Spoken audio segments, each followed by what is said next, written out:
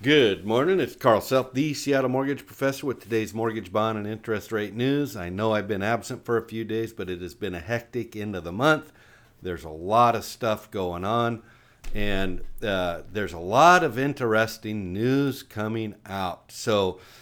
Mortgage bonds were on a slide for about a week. They lost about 100 basis points at one point, which is the equivalent of about a quarter to three-eighths of a percent.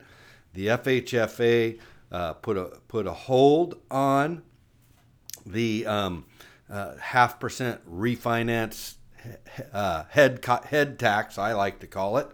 So that's through December, which is good news.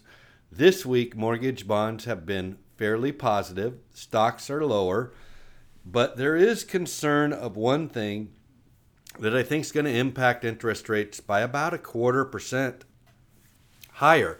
And that is that the Feds last week at their meeting, their annual meeting, which was virtual in Wyoming, they came out and said that they're looking for inflation rate of 2.5% instead of 2%.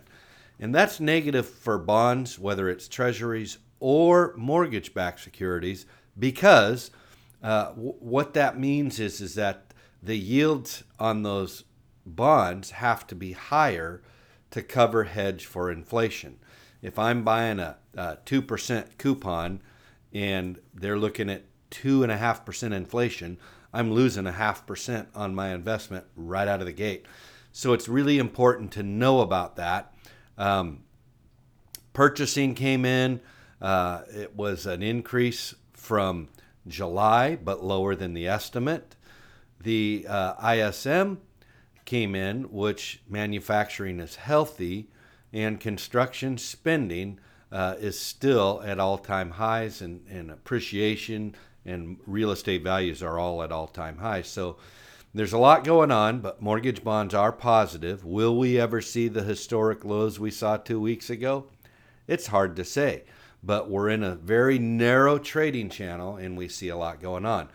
I say, if you have not taken advantage of these ultra low mortgage rates, you need to make a move now, because we are in a downward channel for the most part, even though we're seeing some upward activity. We have seen no change in the day. We're looking at the 2.5% and 3% coupons also doing the same thing, and then the treasuries are all moving up, which means it's going to cost. So with that said, stay tuned, keep in touch, lock in your rates, and make it a great day.